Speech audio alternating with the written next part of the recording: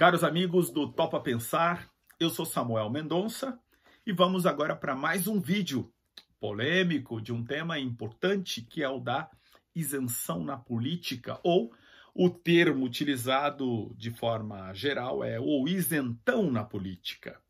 Por isento, se tem a ideia de alguém que, em tese, não se manifesta, não se posiciona, alguém que fica, por assim dizer, em cima do muro. Eu vou aqui apresentar como hipótese a necessidade de aprimoramento desse termo e defender que o isento na política não é isento coisa alguma. Vou tentar demonstrar isso. No entanto, para chegar no tema da política, quero falar de outros contextos deste mesmo tema. Primeiro, o da educação. Na sala de aula, um professor pode sugerir um tema muito complexo e polêmico, e nem todos os alunos queiram se manifestar, queiram verbalizar, queiram debater, dialogar, discutir. Eu posso concluir, portanto, que o estudante que não participou do debate, ele é isento em relação àquele tema? Penso que não. Até porque os professores, muito atentos, sabendo que as pessoas têm as suas razões para não se manifestar verbalmente, eles oferecem outras alternativas. Por exemplo, a escrita, ou uma forma que possa ser um trabalho em equipe, em que a pessoa trabalhe aquele tema de outra maneira. E depois, avaliando, em algum momento, se possa constatar que aquele silêncio no momento do debate, na verdade, se revelou como uma potente compreensão do tema que só não foi verbalizada ali.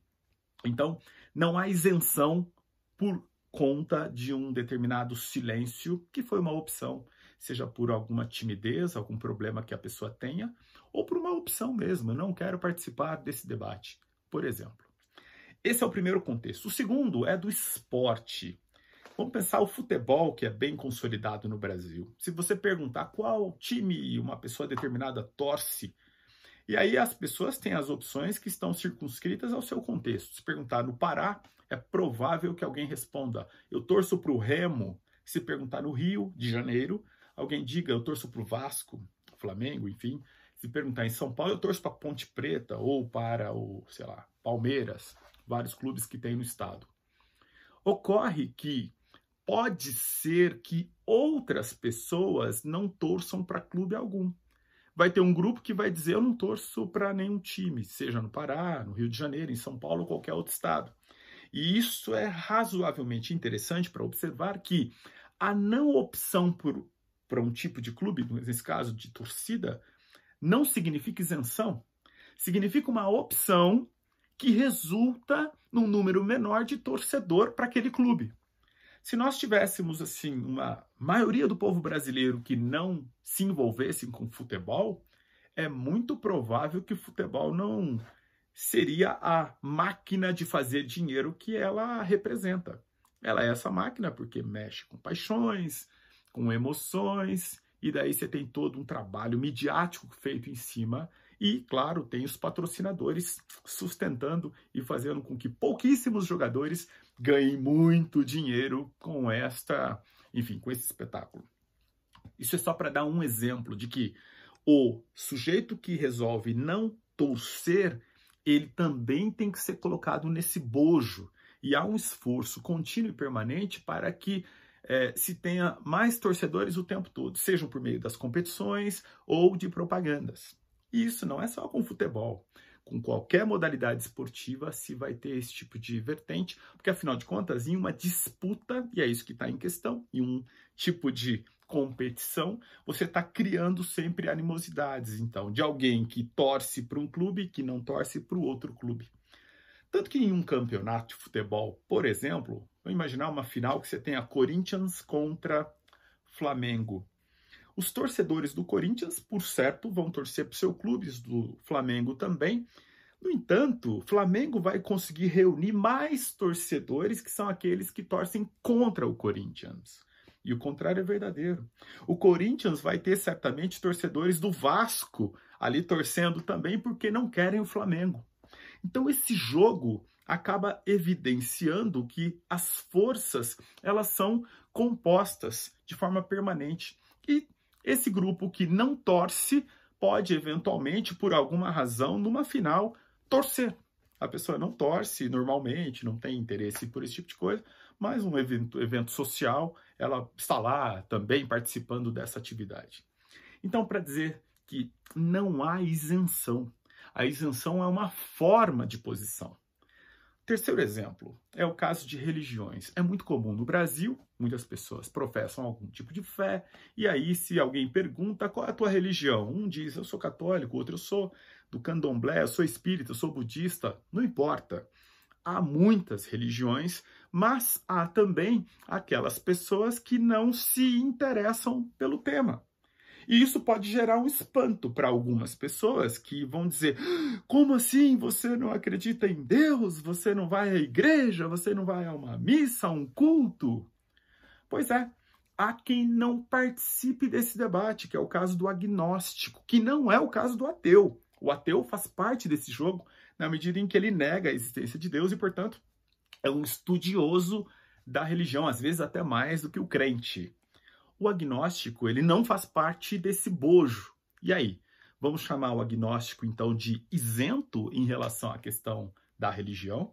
Parece que não, porque a posição do agnosticismo revela uma posição de alguém que não quer tratar do tema.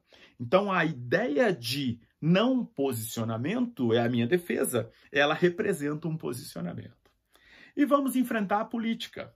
É muito interessante esse tema, muito interessante. As pessoas têm posições políticas, declaradas ou não, mas elas têm. Algumas querem participar do debate, estão nas redes sociais escrevendo, outras estão no seu silêncio, mas elas têm suas posições. O fato da pessoa silenciar-se não significa que ela não tem uma posição. Portanto, parece-me equivocado chamar essa pessoa de isenta. Vamos avançar um pouco mais. No primeiro turno do nosso pleito presidencial de 2018, nós tínhamos diversos candidatos, dentre os quais o Cabo Daciolo, o Alckmin, Amoedo, o próprio Haddad, Bolsonaro, evidentemente, Ciro Gomes, vários candidatos.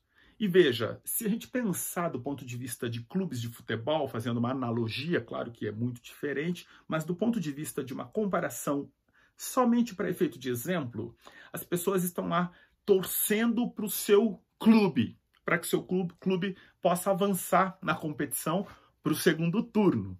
Então, você tem campanhas feitas, patrocinadas, dinheiro e tal, que estão ali mobilizadas. No segundo turno, você tem 2 candidatos, e esses candidatos ou candidatas vão, obviamente, disputar quem ganha esse pleito, parecido com o futebol. As torcidas vão se mobilizar da mesma maneira. Então, alguém que votou, por exemplo, Meirelles, no segundo turno, em que nós tivemos os 2 candidatos com maior índice de rejeição, isso é muito curioso, né? Haddad e Bolsonaro foram esses 2 candidatos. Quem votou Meirelles, eventualmente, tinha razões para escolher entre Haddad ou Bolsonaro. Não existe uma causalidade de dizer assim, quem votou Meirelles vai votar necessariamente no Haddad, ou que tenha votado necessariamente no Bolsonaro. Não há causalidade. As razões são diversas, as pessoas fizeram opções das mais diversas. Quem optou inicialmente por Alckmin não necessariamente votou no Bolsonaro, porque também tem uma tradição do PSDB que era contrária ao PT. Então você teve sim um conjunto social que optou pela candidatura Bolsonaro, segundo turno, um conjunto social que optou pela candidatura Haddad, e você tem um conjunto social gigantesco, que meio remanescente de outras candidaturas, Ciro Gomes, Meirelles e tal, Amoedo, que ficaram numa situação, e agora? Eu voto junto dessa candidatura ou desta? Alguns optaram por votar, por exemplo, contra o PT, optando por Bolsonaro. Outros optaram para votar Haddad, justamente para brecar aquilo que já se desenhava da candidatura Bolsonaro. E um terceiro grupo enorme, constituído de milhões de brasileiros, que decidiu não escolher entre A e B, ou seja, não votar. Simplesmente não foram às urnas no segundo turno, não votaram, foram milhões de pessoas E o que eu quero dizer é que estes não podem ser considerados isentos. Por quê? Porque votaram. Em outras palavras, a sua não opção é uma opção. Nesse caso, em particular, esses milhões de votos, se computados, se as pessoas tivessem participado, pode ser que o resultado da eleição pudesse ter sido diferente. Então, ao optar por não votar, essas pessoas optaram por eleger, no caso, quem ganhou. Nesse caso, foi a candidatura de Bolsonaro. É claro que as pessoas não sabiam quem iria ganhar. Até o momento do resultado do segundo turno, você não sabe quem vai ganhar aquela eleição. Você tem pesquisa, você tem projeções, mas você não tem a evidência, você só tem quando você efetivamente termina a apuração. E quando termina a apuração, a gente pode dizer que, portanto, a posteriori, quem fez a opção de não votar beneficiou quem ganhou, que nesse caso foi o Bolsonaro, mas poderia ter sido o Haddad.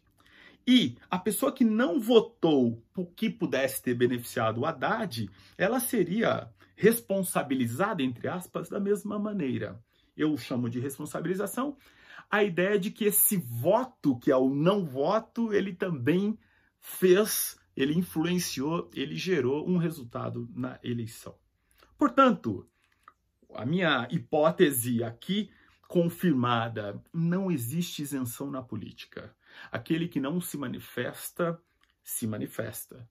Aquele que não verbaliza, ele participa, pensa, compreende. Aquele que eventualmente não vota, ele está exercendo a sua maneira de votar e, portanto, influenciando a eleição. É extremamente interessante pensar sobre esse tema, de que o isento não é tão isento assim. E aí fica para a reflexão, e eu gostaria de saber se você concorda com essa argumentação de que o isento, aquele que não votou, beneficiou a candidatura de Jair Bolsonaro. Você concorda? Fiquem bem, até o próximo vídeo, um grande abraço e compartilhe, vamos fazer um pouco mais de barulho com esse canal, porque estamos num momento importante para a reflexão e é tudo que nós queremos aqui com os nossos amigos que têm também contribuído com o canal. Um grande abraço e até!